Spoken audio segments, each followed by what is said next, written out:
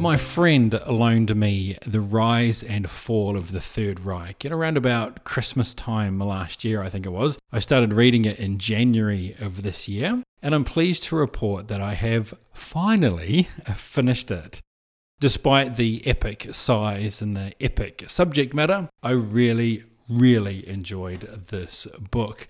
William L. Shirer, the author, is 100% a details man. In fact, there's parts of this book, like, for example, when the declarations of war were taking place, where the narrative goes down to an almost minute-by-minute breakdown of how things were panning out at the time.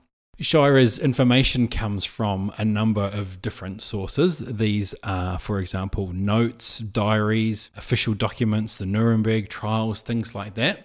The first part of the book, which covers the early years of Hitler and his rise to power and his takeover of government, was the part of the book that probably dragged the most for me.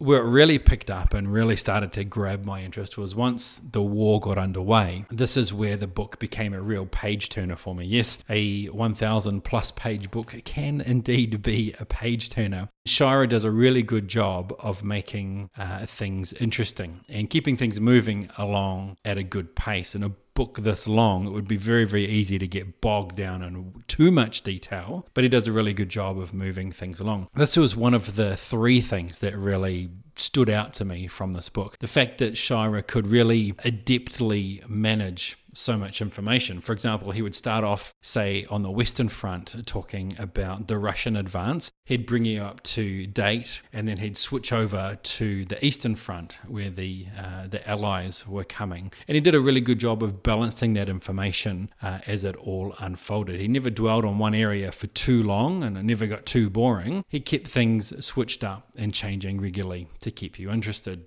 The other two areas that really stuck out for me were two more sort of personal parts of the story. The second one that is in my mind is Klaus von Stauffenberg, who was at the forefront of one of the assassination attempts on Hitler. If you've seen the movie Valkyrie, this is the story of those events. Having been familiar with the movie Valkyrie, I was able to have sort of a bird's eye overview of what those events were. But the way that Shirer lays everything out in this book made that part of the book almost like a thriller novel to read, because he's drawn from personal accounts, official documents, etc. This part of the book really comes alive as you realize all of the work and effort and time that went into this very dangerous mission to try and end the war early by assassinating Hitler. Absolutely fascinating stuff.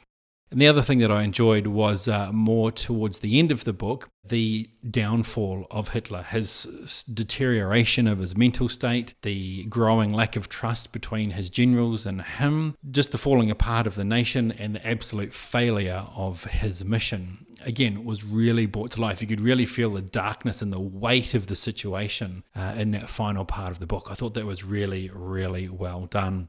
As I said, this is all stitched together from diaries, notes, official documents, the Nuremberg trials, and as such, it is a thorough tracking of events of the war from start to finish. It's probably one of the best history books that I've read. So if you've got 9 months or so and you have an interest in history, then I highly recommend and suggest that you check this out.